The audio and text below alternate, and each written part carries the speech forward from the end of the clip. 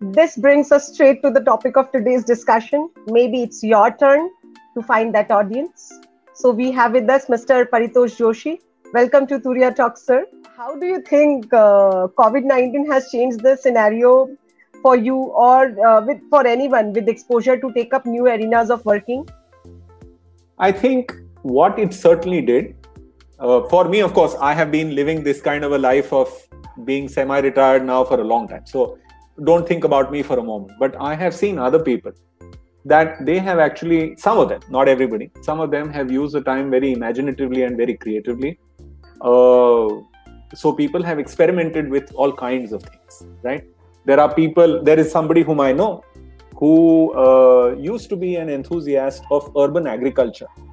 There is this concept of urban agriculture, which is using spaces within the home to grow some little amount of food, some little amount of flowers that you can use around the house.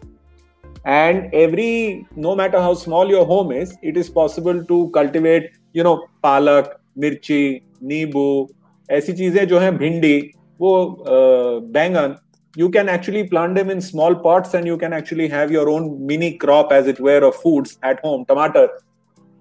This guy has decided to turn it into his vocation now. He's actually created one little sort of a helpline and one little YouTube platform, and he's saying ki, I'm here in Bombay and I will provide you all the material. I'll send you the seeds, I will send you the ferts, I'll send you the pesticides, I'll help you to make it completely organic. There'll be no chemicals in it. And he's getting a response. Now, he is basically an executive producer in a TV broadcasting company. Kahan se kahan pahunch gaya? And why did this happen? Because he actually has a farm on the, somewhere near Panvel. Now, he can't go to the farm.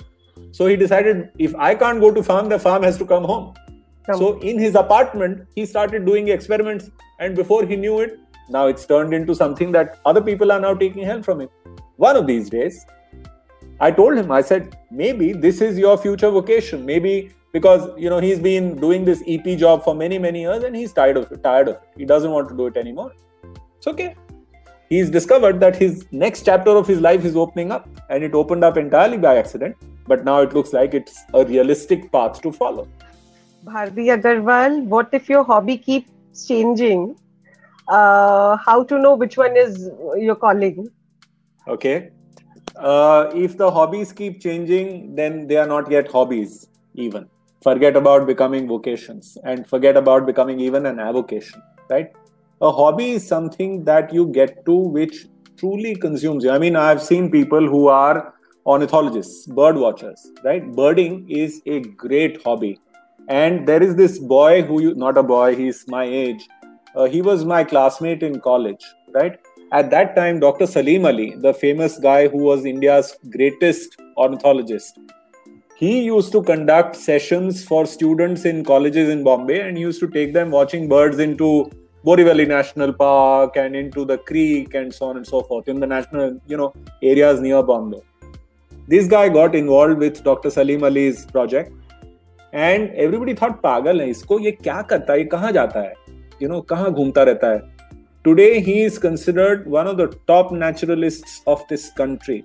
He is recognized globally. People like Discovery Channel and National Geographic, when they are shooting in India, they call him and he becomes a part of their crew. Why? Because he is the expert. Very few people know it as well as he does. But that is a real passion. That is a real hobby.